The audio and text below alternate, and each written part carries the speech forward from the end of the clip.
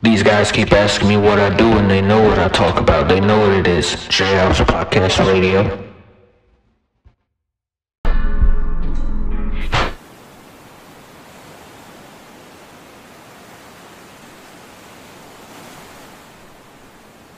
But this fuck everybody attitude ain't natural.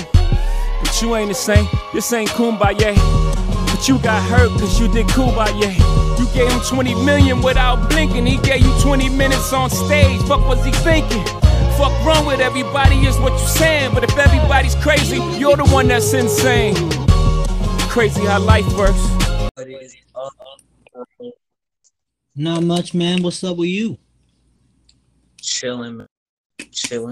Eyes is a little tired, but I'm all right. I'm good. How about yourself? Dude, I'm sitting here. I just finished up Reservoir Dogs, the Quentin Tarantino movie. Yeah. Dude, I have a revelation right now. Remember a while back we did our top 5 best movie directors? Yeah, we did. I remember. I think my order, if I remember correctly, was Tarantino, Scorsese, Kubrick, Hitchcock, and Spielberg.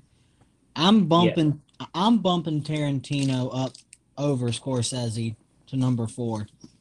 Because I got to tell you, dude, the fact that Quentin Tarantino wrote the scripts to all these movies, freaking legend. Yeah. Like it's unbelievable because the thing you think about the most when you think Tarantino is iconic lines. I mean, the dude actually wrote Samuel Jackson's Ezekiel 25:17 speech in Pulp Fiction. Yeah. That is some masterclass writing. It really is. Tarantino, I think Tarantino is a pure example of quality over quantity. If quality over quantity was a director, It's Quentin. Quentin would be it. I'm so tempted to put him. It's impossible for me to put him over the other 3 just because the other 3 had a bigger impact on movies. But damn, Quentin's a legend. He is. Man, but we ain't here to talk about movies. We got a sports Jayhouse tonight. Sports Jayhouse tonight, yes. And welcome, ladies and gentlemen, to Jayhouse Podcast Radio, episode number 197. We are 2 episodes out from episode number 200. So super hyped about that. But yes, sports tonight, basketball, football season is upon us as well. Thank the Lord Almighty. It is a lot to get into. Trades have gone down today. NIL deals and how that's going to affect a lot. Where do we even begin in this plethora of, first off, I'm going to say this. Anyone who already had the Brooklyn Nets, just because Westbrook went to the Lakers, all the media's got to hype it up about, it's the battle of the X's. Kyrie versus LeBron, AD versus whoever, and Westbrook versus KD. Stop. Okay? Stop. Let's get that out of your head right now. Just because you have the super team narrative that you got to push, that doesn't guarantee, if this past NBA season have showed us anything, is that just because you have a super team full of super skilled scorers, it means nothing. So let's go ahead and cut that narrative right there. That's all I'm gonna start out with. But Evan, I'm gonna let you. I appreciate the rant, but it's got to be known. I mean, you touched on some trades. I noticed that your Miami Heat picked up Kyle Lowry. Yep, we picked up Kyle Lowry, and I don't know how that's gonna figure. I mean, it's a great pickup. And I think that'll help push us. Push us in the East. It'll give us definitely a lot of edge. But I just pray that we can keep a lot of our which we will. I love Dragic. I want Dragic there still. Of course, we're keeping Tyler Hero and Duncan Robinson. Those are young guys. That's our future we're building on right there. So, I like this pick. Kyle Lowry is a hustler. He is, you know, he's a great. So, I mean, it's a good pickup. It's a good pickup. It'll definitely give Oh us a yeah, lot of edge on defense. He's a and y'all dog. got Jimmy Butler on top of that. Bam Adebayo. I mean, dude, Miami's got a squad. Got a They have. squad. I think they've got a. I think they could be a legit dark horse team. I could see them upsetting a team like Atlanta or the Sixers. I don't know if they're ready to compete with like let's say Milwaukee or Brooklyn yet, but they're coming up. They're coming up. They're a Yeah. squad, no doubt, no doubt. But the biggest trade on everybody's mind, of course, is the one we're going to talk about the most tonight, and Mm, that is the Lakers have traded Kyle Kuzma, uh, KCP, Montrezl Harrell, and I think a draft pick, if I'm not mistaken, mm-hmm. to the Wizards in exchange for one Russell Westbrook. So now the Lakers have a big three of their own: Anthony Davis, LeBron James, and Russell Westbrook. So now the narrative is, do the Lakers now have a legit chance to beat the Brooklyn Nets? That's kind of the logic, because now people are just assuming because Russ has landed in LA that there's nobody in the West that can stop the Lakers, and there's nobody in the East that can stop Brooklyn, assuming everyone is healthy. And of course, I'm going to say I pray right now that come next playoffs that we don't get the injuries we did this time around. Yeah. Because I mean, there were just so many injuries that just really ruined what could have been a So lot many. of great. Yeah, I mean, like Kawhi Leonard got hurt at one point, uh, hurt bad, hurt real bad, and there were just a bunch of other guys who got injured that just really ruined a lot of series. And as fans, we want to see the best play the best. So that was You're- disappointing. Hopefully, that won't happen this year. Yeah. Um, but Eric, let's start with this question. Mm. So overall, how do you think Russell Westbrook will fit into the Lakers system, given his past? People have called him hard-headed at times, stubborn. He likes to play his way. Yeah. Do you think LeBron will be able to get a handle on that? And secondly, does Russell Westbrook make them the favorites out of the West and to win the title? Um, I think that it's a tough question because Russell Westbrook has shown, and I'm not going to get into the X's and O's because I'm not necessarily a pro when it comes to that, but I do know passion, and um, I do know that competitive willingness to get it done on your own and to be loyal. All of those intangibles is are what kept Russell Westbrook with Oklahoma for a time, and then he went to Houston, and then so on and so forth. But he's never been one that feels like he has to seek out help or that he needed someone necessarily to help him get to that extra mile. I think last season absolutely proved that. They pushed to the playoffs. He got the Wizards to the playoffs. Triple double king, of course. Just insane stat sheet. And that was all by himself. The Wizards weren't necessarily a superstar team. They had great players, but not a championship caliber team. But nonetheless, Russell Westbrook plays like it every single time. So I think he brings that mentality to the Lakers. And he, as far as his stubborn headedness, sometimes I don't think it'll be that much of a problem. Honestly, if I'm honest, I don't think it'll be that much of a problem between him and LeBron. Because if anything, LeBron, people always talk about, well, LeBron's up in age, and LeBron's not as as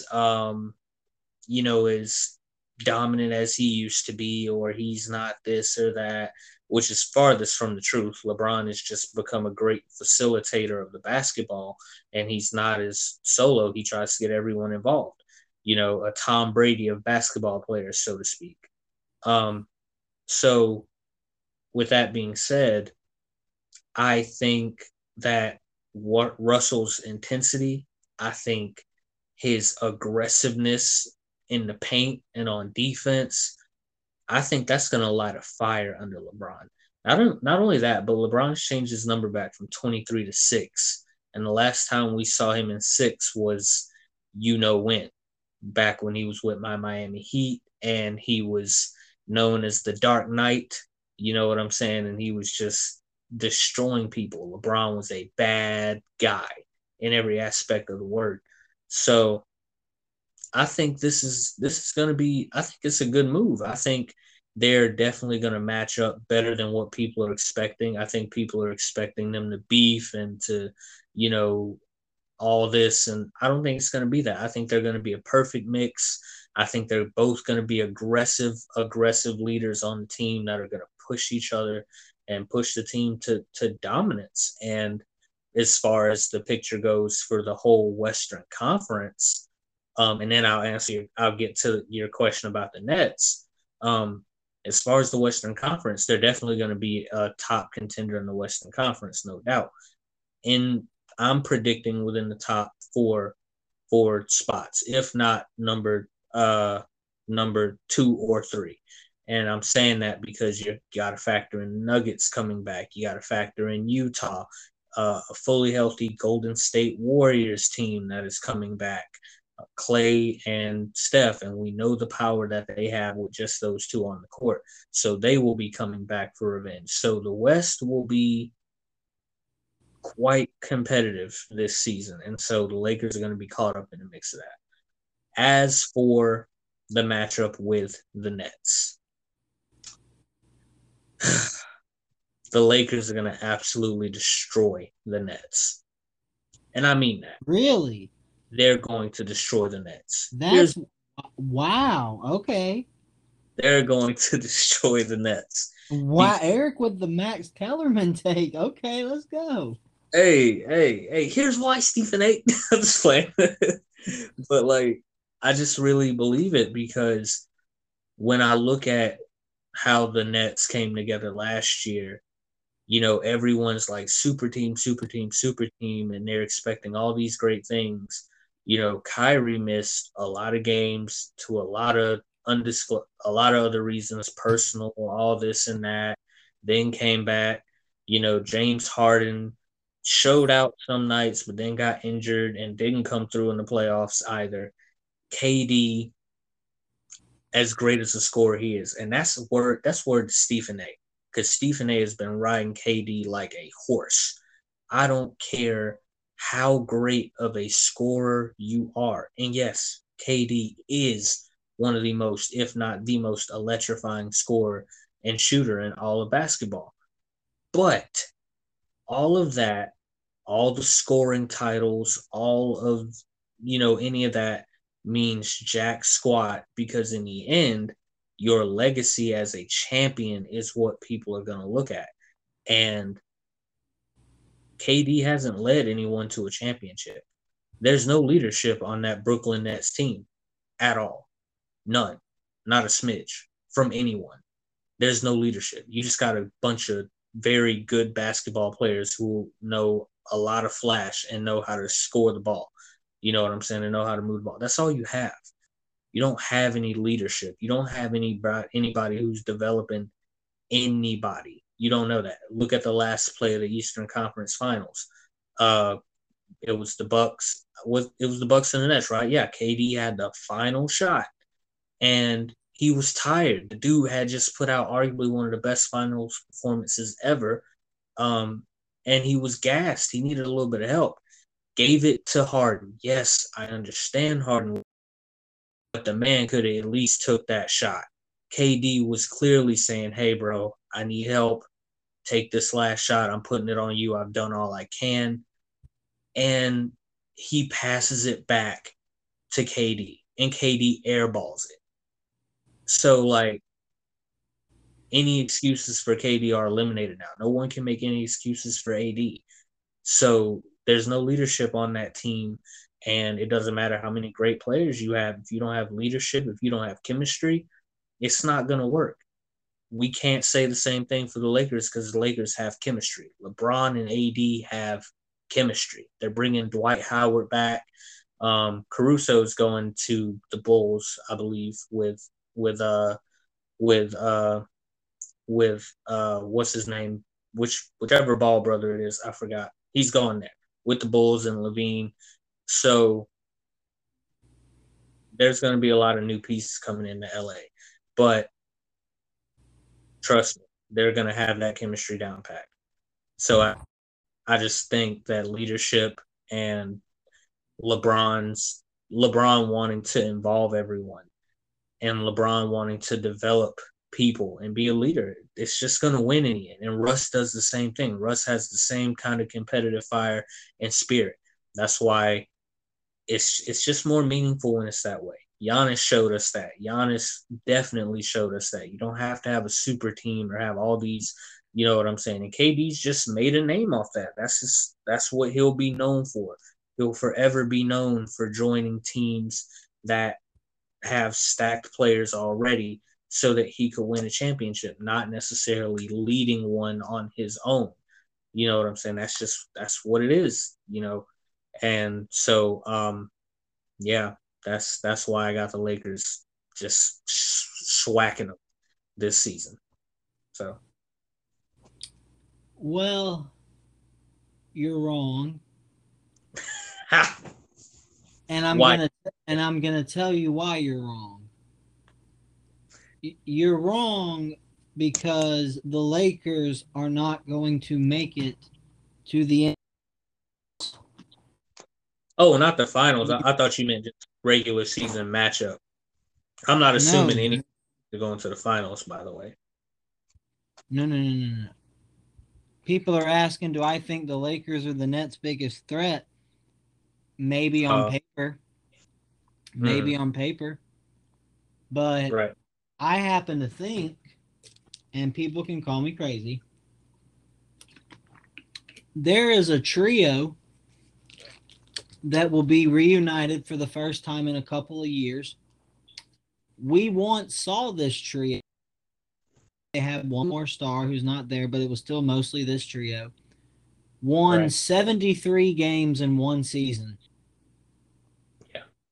This season, Klay Thompson finally returns. It's going to be Steph Curry, Draymond Green, and Klay Thompson. The Splash Brothers are reunited. And they got Andrew Wiggins. They got a whole squad over there. Yeah. And I happen to believe that if you have Steph and Klay healthy, they're lethal. They are so freaking lethal. They're pretty much a much more lethal version of Lillard and McCollum. That's what the Splash Brothers are. Yeah. And you mentioned chemistry. Who has more chemistry than those guys? Nobody. They've won 73 games and 3 championships together. They know all about chemistry. And I think people are forgetting how good Steph Curry is. He's the only unanimous MVP in league history and the best shooter God ever made. But since Klay Thompson's been out, people have been able to double. If Klay's back and now you've got to worry about Steph and Klay, that's a problem for anybody. That's a problem. Or actually, I like what Shannon Sharp says. Problems can be solved. They're an issue. Yeah. And so I look at the Lakers, and I just don't think that they're going to be. They need shooters. Look, I love Russell Westbrook. Him and Luka Doncic are 2 of my favorite players to watch. But Russ is not a great shooter. And he's also not the best passer in the world. I know he averages a triple-double, but he's been very selfish at times. Yeah. Now, there is the concern about him being stubborn. And, we know that LeBron likes to get up in his teammates' faces to like, like, hey man, get your head, it's never like personal. LeBron just, he'll approach a player, man, be like, yo man, get your head in the damn game. What are you doing? Right. We all remember how he looked at J.R. Smith in that finals game. Holy shit, that was funny. Yeah. Yeah. Man, that's like the dumbest play I've ever seen. Still is That, to this. that or the Sanchez butt fumble. Mm. I don't know, man. I got to go the J.R. Smith thing because that was for the finals. God, man. That was for But, everything on the line. but yeah, I just think the Warriors are going to be too lethal. And when it comes to Russ, it's going to be interesting to see how he's going to take LeBron getting in his face like that. But I will say this. If there is a single player in the league who can get away with getting in Russ's face, it's LeBron. Run. He's the greatest player of this generation. It's kind of the same thing whenever Tom Brady gets in someone's face at Tampa. It's like, you're not going to get mad. That's Tom Brady. If he's getting in your face, it's a call to be better. He's the greatest player. So shut up and take it. Mm-hmm. Yeah. If Russ can shut up and just, Russ has always seemed to have an issue being the second guy. You know what I mean? He didn't like it in OKC when KD was there, Houston when Harden was there.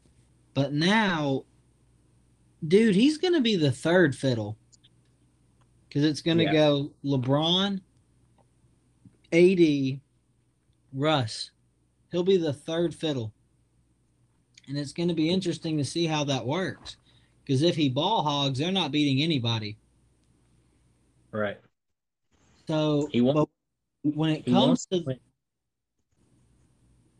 No, I was saying he wants to win championships. So obviously he's sick of doing this by himself. So he wouldn't be ready to cooperate and play ball and go to the Lakers if he wasn't going to, be willing.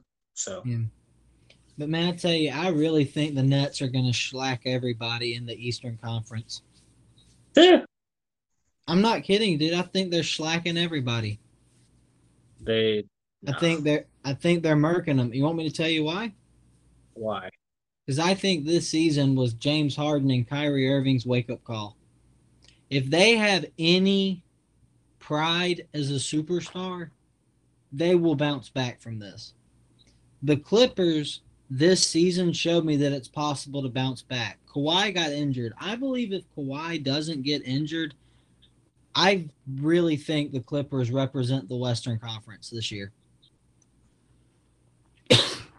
I really do. Really? Yeah. That's bold. Dude, without Kawhi Leonard, they took the Suns 6 games. Or was it 7? No, I think it was 7. Yeah, that was without Kawhi Leonard. Yeah. Paul George did his thing. And so, but with Ty Lue, they came back and played a lot more aggressive because they choked so hard last year. I think the Nets now have motivation. And now they've got more time to play with each other, get used to playing more. Because we didn't see them play together much at all last year. You have to remember, I think they played like 10 games together when they were healthy. Yeah. Had the same issue. Lack of chemistry came back to bite them on the ass. But now with the Nets, it was a little bit different because it was an injury thing. But I mean, dude, that's just way too much firepower on one team. I'm sorry. Defendable. Nobody in the league is built to stop it. Kevin Durant by himself, because James Harden played like absolute shit, almost single-handedly beat the Bucks. Like, his foot was on the line. If he's a half of an inch backwards, the Nets go to the finals. Like how close that series was. I'm not trying to ride KD or anything, but it was. It's that close, yeah. KD almost single-handedly beat the NBA champions. Yeah. I mean, the dude's lethal. James Harden, yeah, he had a bad performance in the playoffs again, but we know how good he can be. We know that he can drop 40 when he wants to. We know his ball handling skills are crazy. And speaking of ball handling, there's never been a guy with better handles than Kyrie Irving. All due respect to Allen Iverson. Kyrie's Yeah, handles Kyrie's handles are just evil. I mean, they're lethal, man. And he's another one that can drop 40 on any given night. And all three of them can hit threes when they get hot. that's true. So that's just too much. And KD is completely unstoppable. Completely. His jump back or fadeaway jumper, it's the new sky hook. It's the new sky hook. No one can stop it. Because he's got a 7-foot wingspan. He can shoot above anybody.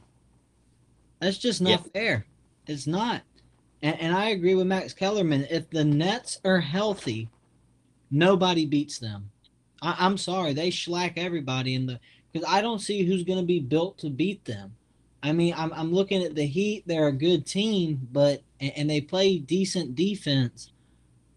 But I don't think Jimmy Butler could do anything with Kevin Durant.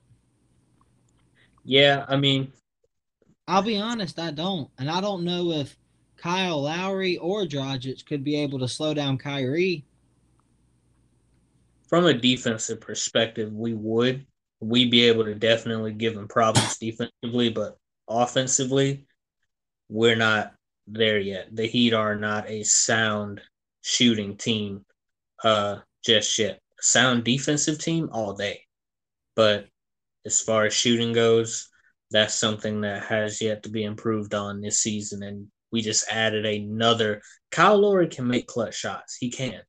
But more defensive than anything. He's just a dog defensively. Dude knows how to fight. He can scrap and he can score. So I mean, that's why we bought him down. But as far as being like shooter, you know what I'm saying? We only have Dragic, Tyler Hero, and Duncan Robinson. Those are our best shooters on the team, pretty much. And then we got Bam for the paint. So yeah, I don't know if we'll be able to. I hope we do, but you know, one can only hope. I I tell you what could be interesting though. I'm still waiting for the Dallas Mavericks to make a move to see who they can get with Luca. Because dude, Luca, damn that boy is evil. Yeah, He's evil in the playoffs, man. He's averaging like what were they saying, like 34 points a game in the playoffs? yeah. I mean, dude, that's stupid. And I was Oh so what? no, I was saying to add to your point on that, to because I didn't believe you at first, like when Luca was just, I had to watch it for myself. But then to add further fuel to that fire, is it even okay to be a Team USA basketball fan right now, knowing that we're losing to the world, and uh then Luca has taken Slovenia undefeated. Not one team has touched them yet because of Luca. That's scary, bro. That's scary. Well, yeah, I think yeah, man. I mean, Luca's proud of where he's from and he's fighting for his country. And I tell you, man, what I love about Luca, if you watch him, he doesn't. He's really got his own style of basketball that he plays. Like you look at Russell Westbrook or LeBron, whenever they start dribbling, they just drive, take it to the hole, slam dunk. Right, Luca will start off with that intensity and then like pull right back at the end and do some kind of crazy trick shot layup. Like it's complicated as hell to watch, but it's like he's right. playing chess while everybody's playing checkers. And I was so freaking pissed off at Kristaps Porzingis, dude. This guy had a 7 point game, an 8 point game, and a 9 point game. Like, dude, you're 7'3". You're 7'3". Like, no one can stop you if you just want to dunk. Yeah. But this dude's trying to knock down threes. Ugh. Height never guarantees talent, so I mean, sadly. he's a. I mean, I've seen him have amazing games. He just didn't have any last season. which is Yeah. sad because of Luka, man. He's so freaking awesome. Yeah. But yeah, man. So overall, my thoughts on the Russ thing, I don't think it makes the Lakers prohibitive favorites. I think next season I'm riding with the Warriors and Nets to make it to the finals, and I've got the Nets winning in, I'll say 6. In the NBA Finals. Yeah, I got the Nets beating the Warriors in 6 in the NBA Finals. Interesting. Ooh, wait a minute, wait a minute, wait a minute, wait a minute. Ooh. I'm like, think about that now. It depends on who has the better record. Because I'm not going to favor the Nets if Game 7 is played in Oracle. Because, man, that Oracle Arena, that place is loud. It's a different beast. I have to, like, put my TV almost on mute if there's ever a night game because the game's that loud. Yeah. I mean, it's crazy. But I always love seeing fans that passionate, man. I ain't gonna lie. But yeah, Yeah. I'll stay with my original pick. I got the Nets winning in 6, although I will be pulling for the Warriors if that happens. Yeah. I feel that. I But got yeah, who's your way too early finals prediction? way too early. I got either the Warriors or best case scenario, the Lakers going to the finals against either the Bucks.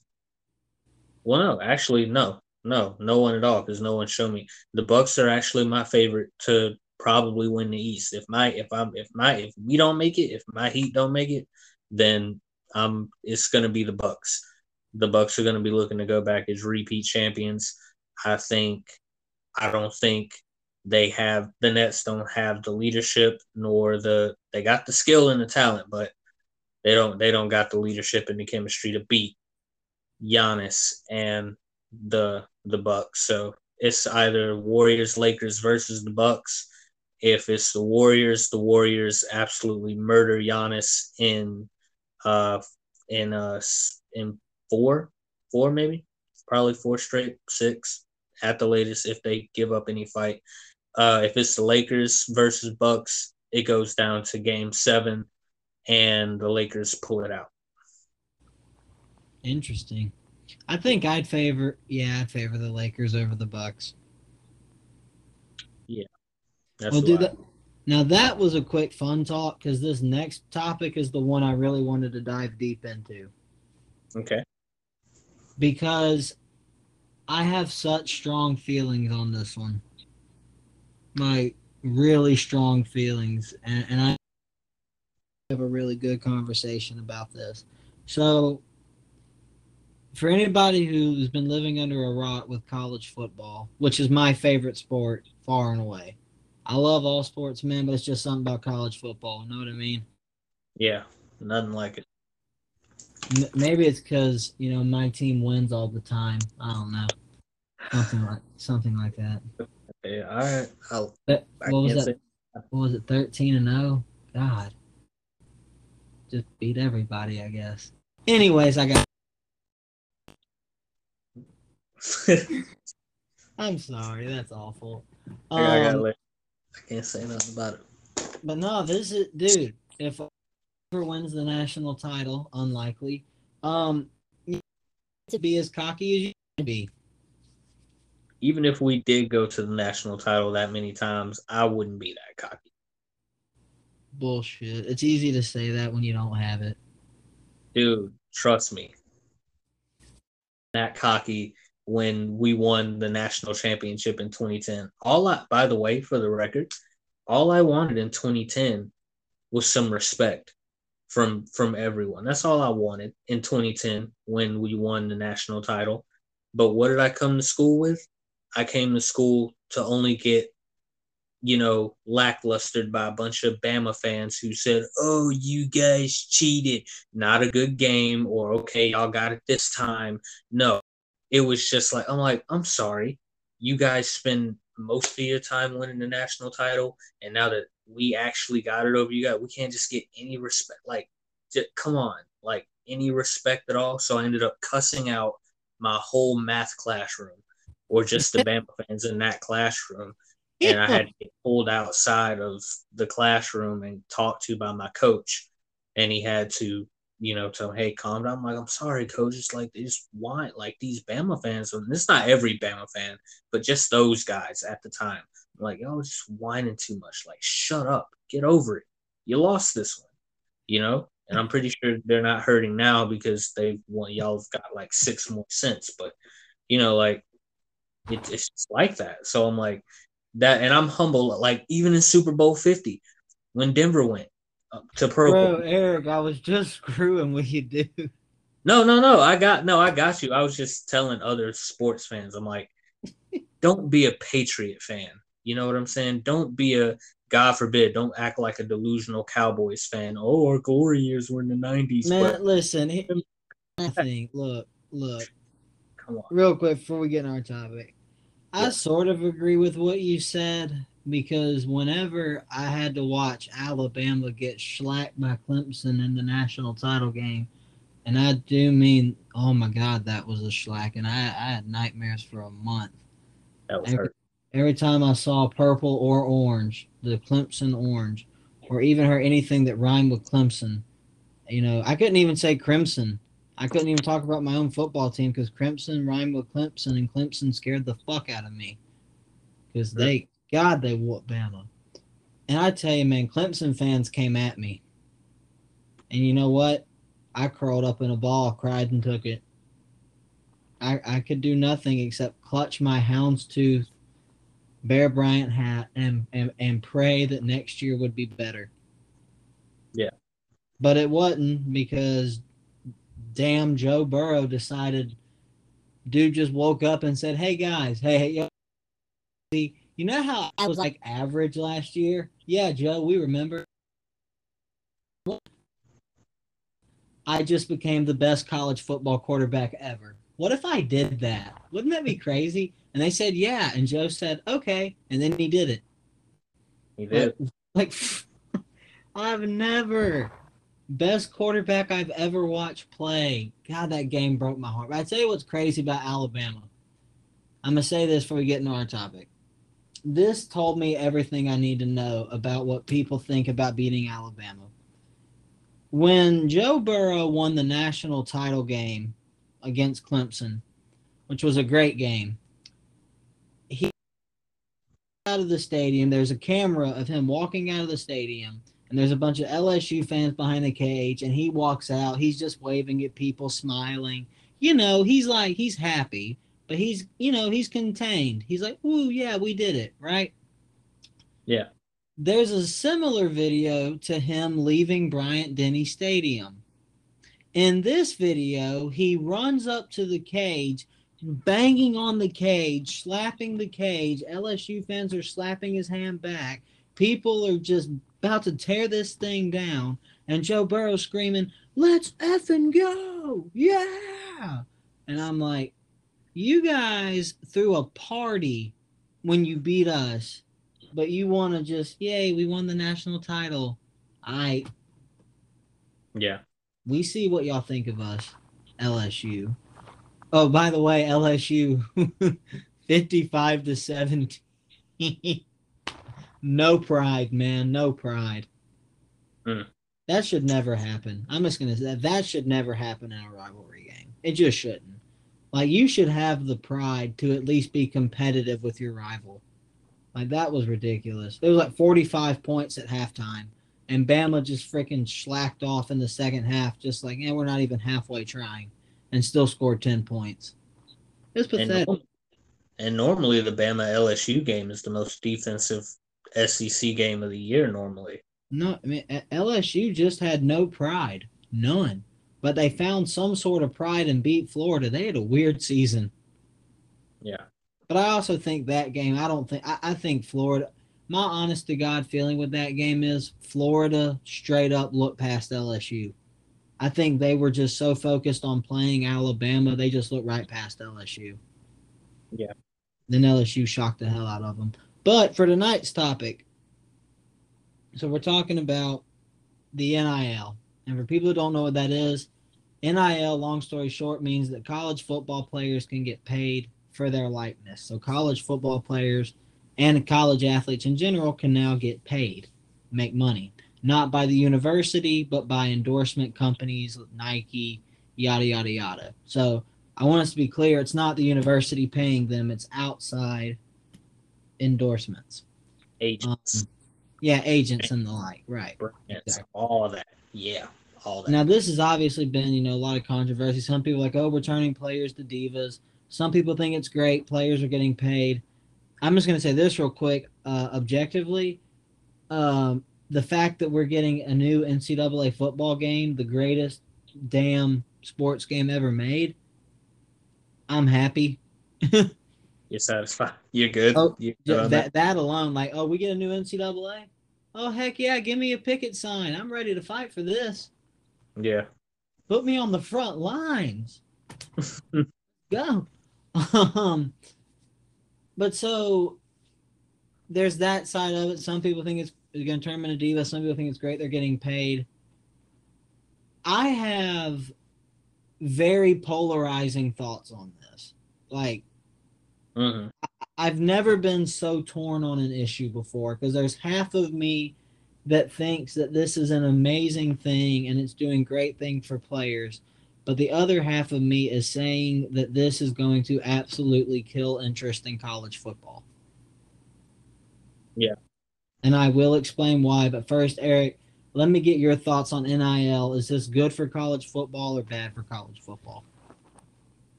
It just dawned on me as soon as you said that. I was thinking about it.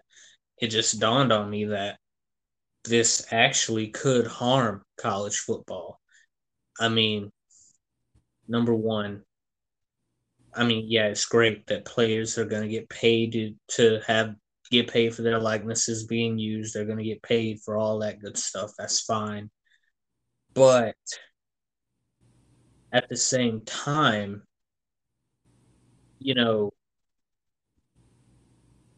there's this hunger about college football. There's this not even gladiator like quality. It's just there's nothing like it. You can't explain it, and it's no knock on pro football because pro football is its own experience in itself. But there's something about college football, man, that's so different. Like during those 4 years, you have to win now, especially if you're a fan of the SEC or you play in the SEC or you coach in the SEC.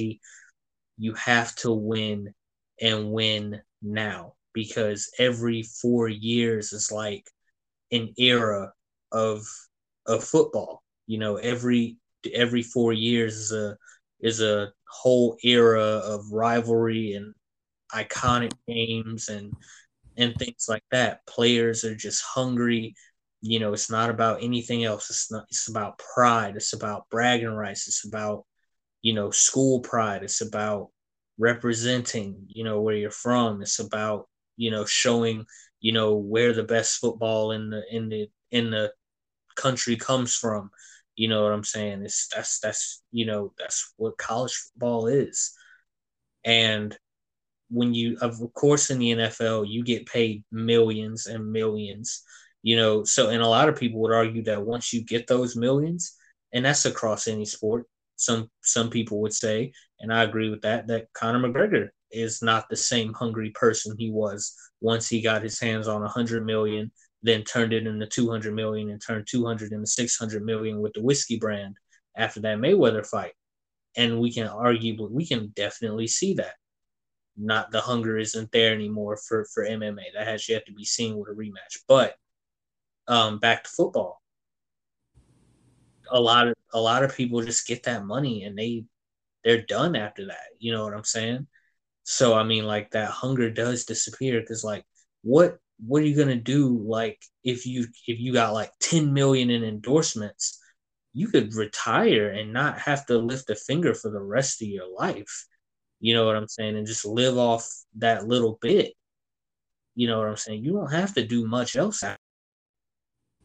But, you know, with college football, it's just everything's unproven and nothing is earned until you actually win a national title or you show out or win a Heisman or whatever the case may be.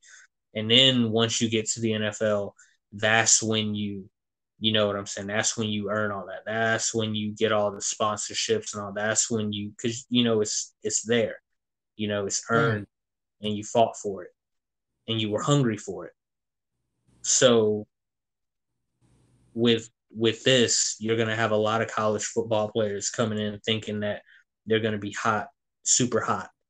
They're going to be thinking that, oh, all I'll have to do is just show out, make a few touchdowns, do a little this and that, and someone will send me some brand sponsorships and get some money or whatever. No, that's not the case. You're just going to have a lot of college players coming in and doing that. And the hunger's not going to be there, because they don't have anything. You're an entirely different beast of a person in anything you do when you have nothing. You're an entirely different beast. You're an entirely different person once you have everything and you don't feel the need to fight. You know what I'm saying? I'm scrapping in this last month to pay off my student loan debt, so I'm a totally different animal right now. I'm a totally different disciplined person right now. But once that student loan is paid off and now I have all the money to do whatever I want with, you know what I'm saying? What am I going to be stressing over? What am I going to be hungering for? Nothing much at all, because I got it.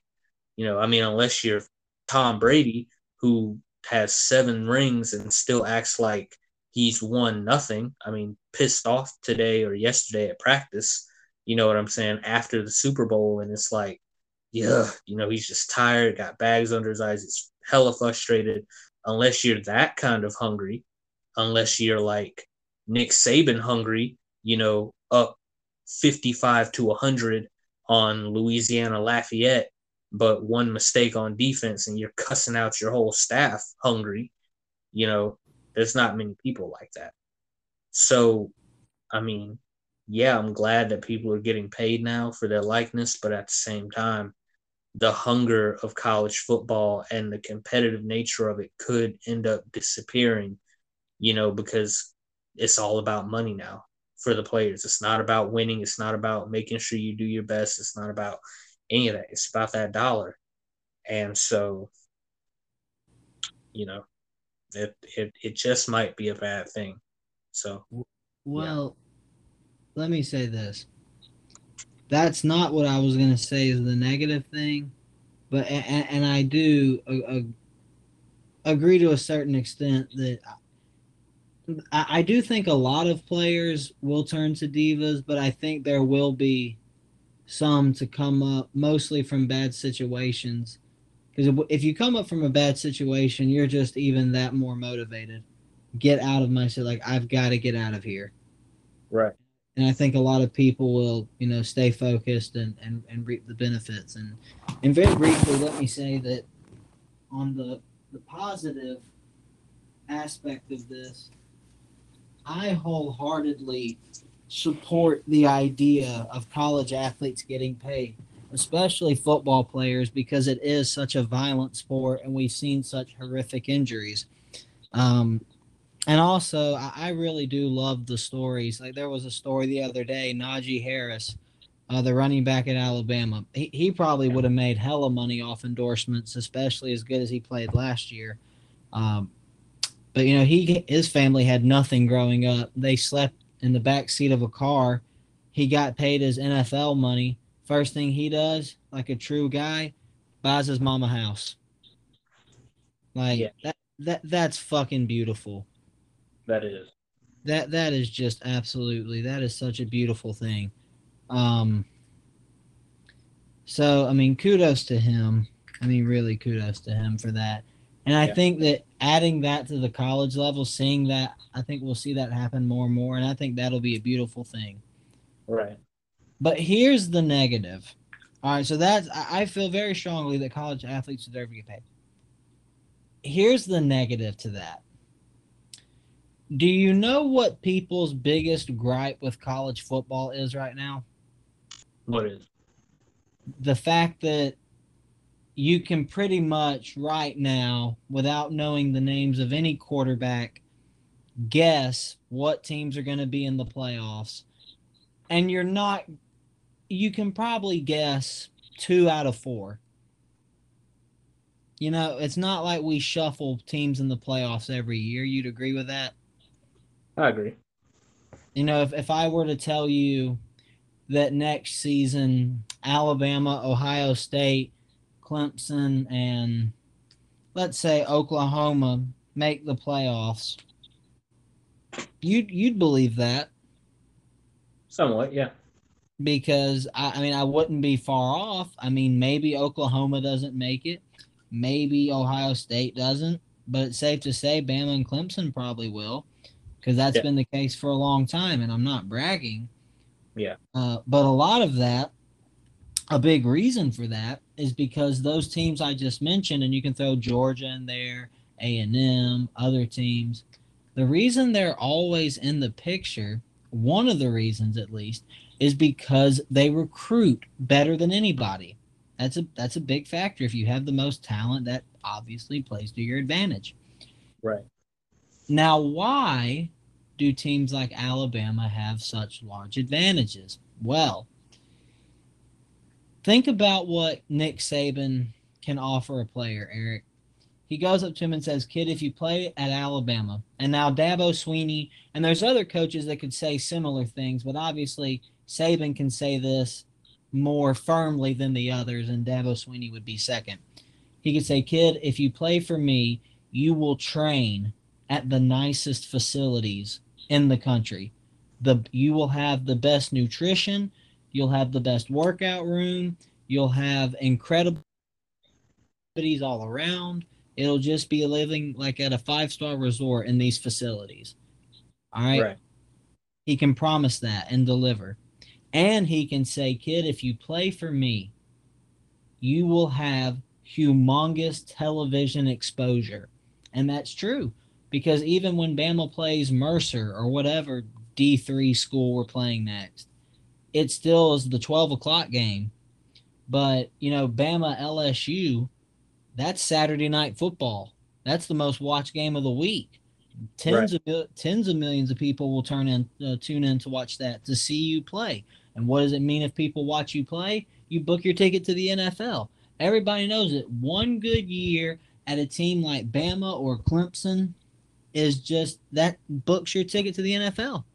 Right. Immediately. So Saban, prior to this, could offer a kid the best facilities, most television exposure, and all but guarantee a path to the NFL, which is the end goal.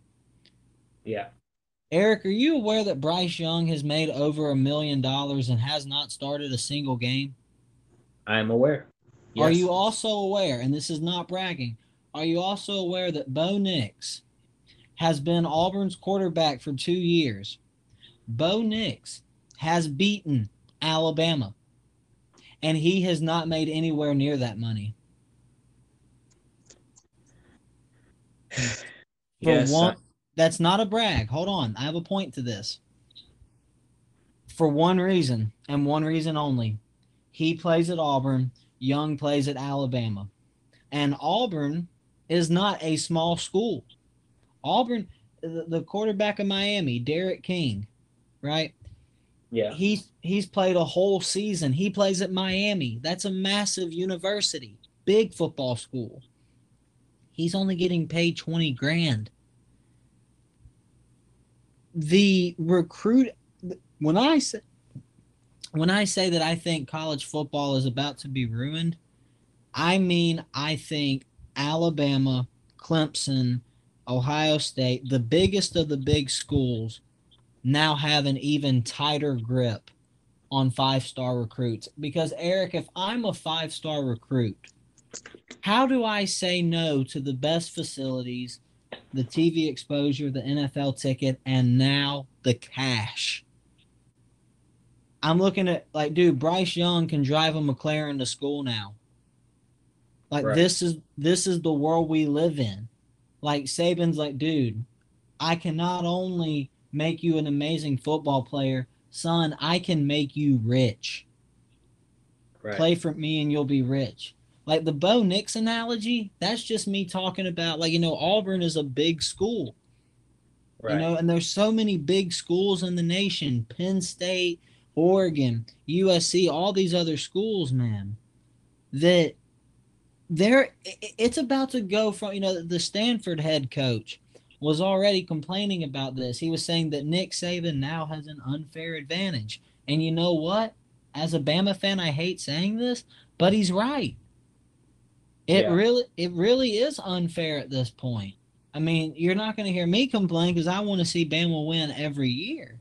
But I mean, I just don't see how it's even.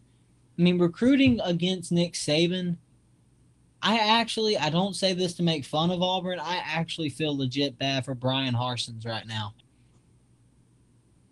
Because what the hell do you pitch to a recruit who wants to go to Auburn?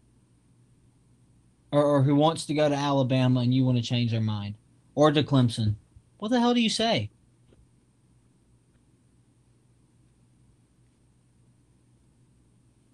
It's not much we can say. I know that's not me. And you can't even say if you get a bunch of TV exposure, we'll pay you. Well, no, not really, because Bo Nix isn't getting paid anything hardly. I mean, and I'm looking at this like everybody's already pissed off that Alabama and Clemson pretty much battle it out every year, and it's the same game. Oh, no, people are tired of it. Right. But I honestly believe when I say I think this is going to ruin college football, I mean that in the sense of a lot of people are going to lose interest because I think this rule has guaranteed that Alabama is going to have the best recruits. Clemson is going to have the best recruits. Guaranteed. It is now impossible to pick recruits from them. I mean, I don't see Eric how. Like I really don't get it now. Yeah. Like I'm not even talking shit. I'm just saying like it really is unfair. I mean, what are your thoughts on that? I mean, the only possibility that would outweigh that problem would be that because schools like Clemson and Alabama, they're stacked full of talent every single offseason, every single recruitment year.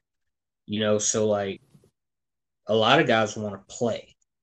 So the only way that that would offset that problem is if there were 5-star recruits who didn't feel like sitting a year or two at Bama, or Clemson or whoever wins the national title, or, you know what I'm saying, and didn't feel like waiting and just decided to go to another school where they could start off the bat. That in my mind is the only way to to mix that up. That's the only way that's the only solution to. But Eric, listen to this though, man. Even so, think about this. If you're at an Auburn or you're at in a North Carolina, starting, I mean, Eric, Bryce Young hasn't even played yet. He's proven nothing, and they are throwing $1 million at him. Like, you have to become a superstar. Like, you can't just go to North Carolina, play decent, and expect big endorsements. No, if you're going to go to North Carolina, you got to make the playoffs. Like, you got to get your name out there somehow. But it teams like Alabama and Ohio State and Clemson have the advantage of kid. If you're here, people are just going to assume you're good. And they're just going to hand you money before you even step out on the field. Yeah. I mean, it if there are and there will be, there are going to be other kids who won't get offers or anything like that. It doesn't change the fact that they still have a chance to play great football at other programs and still go pro in the NFL. That process does not change. right. Means that they won't be seeing millions until they make it to the pros, which if they really love football, which I don't doubt they do, they won't mind at all. They're already in college. They're already majoring in different degrees and things, and have themselves set up for success already after college. So I mean, it's not like these guys have nowhere to go if they don't make it to the NFL, or if they don't get millions of dollars. They'll still come out to high paying jobs that will definitely benefit them. But I mean, at the end of the day, two things. Number one, not everyone is guaranteed, to go to the NFL. And number two, who's going to care about these kids if they get injured? Say, and I'm not speaking this on Bryce Hall. I'm not. It's strictly scenario. Say he gets to the season and halfway he's having a baller season, highest scoring QB in college football. Say he lives up to expectation. Say one game he just happens to get injured, and he's out and he can never play football again. Who would have cared about him after that if he was not getting paid these NIL endorsements? Not a soul. But Eric, what I'm saying about the endorsements is it's like you're not just going to start at North and get an endorsement. You're not just going to start at all these other like decent sized schools and get an endorsement. No, I agree. Bryce Young has not started a damn game. And he has, like, I got nothing against Bryce Young accepting that money, because I would too. Bryce Young, take the money. Yeah. But everybody's all pissed off about the recruiting disadvantage. I think that disadvantage just got worse. Well, here's the thing. I don't. You want to know why? Here's why. Because even before the NIL deals came, even before they changed that rule, schools like Alabama and Clemson, Alabama especially, already through number one, starting out where everyone else did, with not a number one top recruiting class, just starting out from the bottom, building a championship culture in the team, won multiple national titles, and then got to where they are today.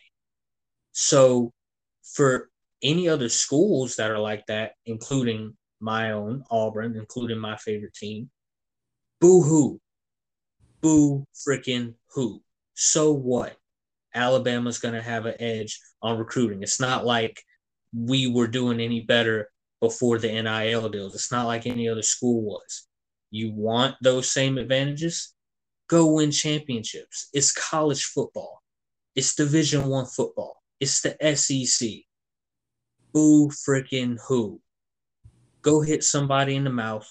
Build your program up like Alabama did, and I'm sick of this narrative too, that stupid, ignorant fans of college football say, Ole Miss fans, retarded.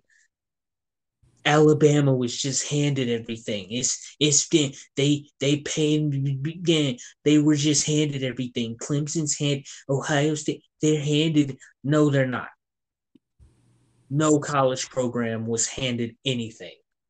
They built their teams from the bottom to get to where they are today. You're not owed anything in the SEC or in college football, period. So if you want to win, go win. Go build a championship culture. I'm not saying it's easy. No, it's not. It's the most hardest thing to do ever. But that's what it is. It just adds more pressure. So if you're a recruit and you don't want to go to Bama and you want to go to North Carolina and start, okay, start with yourself. Go up there and elevate. You know what I'm saying? Help build the championship culture. Help try to build North Carolina into a championship team. And maybe, just maybe, you might get an offer. You might get a scholarship. But that just starts by you doing you. You know? I mean, you can't, that's Bama. Bama had nothing when they started. Y'all already, I mean, yes, y'all had championships, but y'all were in a rut before then. Until Saban came. Nick had nothing. He came in there and he built it from the bottom. Nothing was given to that man. So, I mean, 6 championships later, He's bringing players to his house, bringing them out on the boat, and developing relationships. He's like, Well, Eric, I can tell you what's changed. What's changed now is Saban is now indirectly cash in their pockets. I mean, Eric, you got to remember we're talking about 16, 17-year-old, 18-year-old kids when they arrive at Bama. All right. I just can't imagine being 17 and knowing, like, and I'm talking, if Bama shows me any interest, and I know I said I'll use Clemson as an example because I don't want to come off as biased. You know what I mean? okay, If Clemson, like, if DJ, however you say his last name, on Google lately, he's got a really long last name. mm-hmm. You know, if he starts getting paid, Bryce getting paid a good bit of money because he's at Clemson. If I'm a 17-year-old big time quarterback recruit and Dabo's showing interest, and I see DJ before he even steps on the field making 600 grand or whatever, and I know the backup at or the starting quarterback at North Carolina, who's been doing good for 2 years, has played great, has had back-to-back 10-win seasons, he ain't getting paid dick.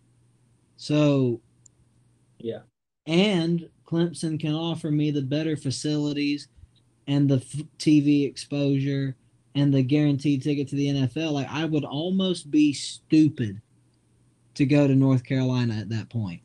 Would you not agree? Like, you would almost be a jackass at that point. you would be.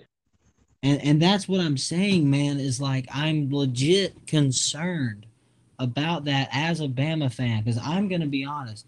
I don't want it to be Bama and Clemson every year. I enjoy college football.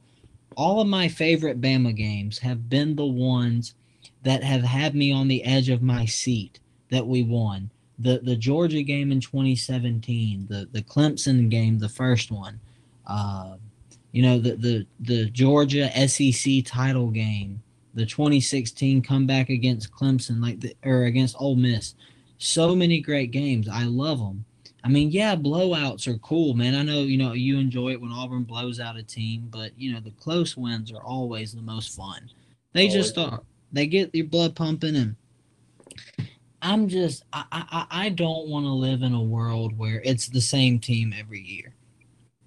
Is what I'm getting at, and I'm afraid that. I mean, we're pretty much getting close to there because it's been. I mean, ever since.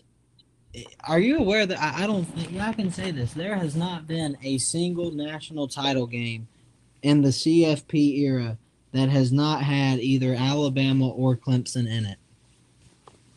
Fully aware. Yeah. Not one.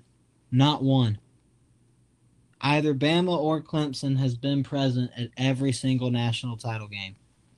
Yeah. And I don't think that's going to change anytime soon. But like I said, the torn part of this comes with the fact that I support these players getting paid because football is such a violent sport and they've put such work in high school to get to where they are. People can say whatever they want about gifted talent. No, if you're good enough to play at Bama or one of these big D1 schools, you put that work in. Yeah. And I'm never going to hate on that. But like I said, I'm torn on it because of the recruiting discrepancies I think this might cause. Yeah. And there may be, but and this is my final closing thought. There may be discrepancies, but people already thought there were recruiting discrepancies already, even before this. So, I just think nothing. I don't think anything's going to change. I just think it's going to give a lot of players an incentive to do better in school, to push further. I think it's going to help them take care of their families and for their futures, just in case they don't go to the NFL or whatever the case may be. As far as the competitive nature, no one wants a kind of no one wants college football to be where there's only two different teams that win the championship every year. So I would just, it's going to be up to the recruiting. It's going to be up to the recruiting teams and, them to just make it worth the while. You got to make them come to your school. You just have to. You know what I'm saying? I don't care. I don't know what you got to do, but you got to do it. You got to make it worth, make it worth their while because, and like I said, not everyone's guaranteed to go to Alabama and start. There are guys who are absolute 4-star studs who are still waiting and have been waiting to play for like 2 or 3 years at Bama, just riding that oak. You know what I'm saying? So, I mean, I still think that hunger is going to be there for other players who feel like, they'll have a better chance to shine and that they have the confidence. There are players out there who have the confidence that they can go shine somewhere else that's not Alabama or Ohio State or Clemson and absolutely make it because not everyone's guaranteed that. And there are players who aren't even 3-star recruits or 4-star recruits that come out the woodworks and that just become legend. So there's also that you have to factor into it as well. So I still think it's gonna make for interesting next 2 college football seasons. To see how this all plays out. Yeah, I agree. We'll just have to see how it plays out. And I hope I'm wrong about the discrepancies, in all honesty. Yeah. But bro, to close this off real quick with some nerd talk, I'm loving the early buzz for Suicide Squad, man. I'm loving it. It sounds real. When does it drop? It drops 4 days. 4 days. So on the 5th, Yep. the 5th at midnight, and then the 6th officially Friday. So yeah, man, I'm hearing some good stuff about it too. I'm I'm optimistic. I hope the best for Warner Brothers, and I hope that with this success that they continue to follow the formula that they did with this, which is let directors direct, no studio meddling. Don't get on that, Eric. Don't get on it. I'm not. I'm just saying they're winning right now. They're winning right now, and we know why. So, like, we'll see, bro. We'll see. This is a good one, man. Yes, sir. This was a good one. Thank you for everyone who tuned into the live stream. Follow us on Instagram at Jayhouse_comics, Twitter at Jayhouse1997, Vero at Jayhouse Comics, Snapchat at Jayhouse King, and you can catch all of the podcasts at www.jayhousecomics.com. This is Eric and Evan Elliott signing off. We will catch you guys later, man. Peace. Thank you for joining. This has been another edition of Jayhouse Radio.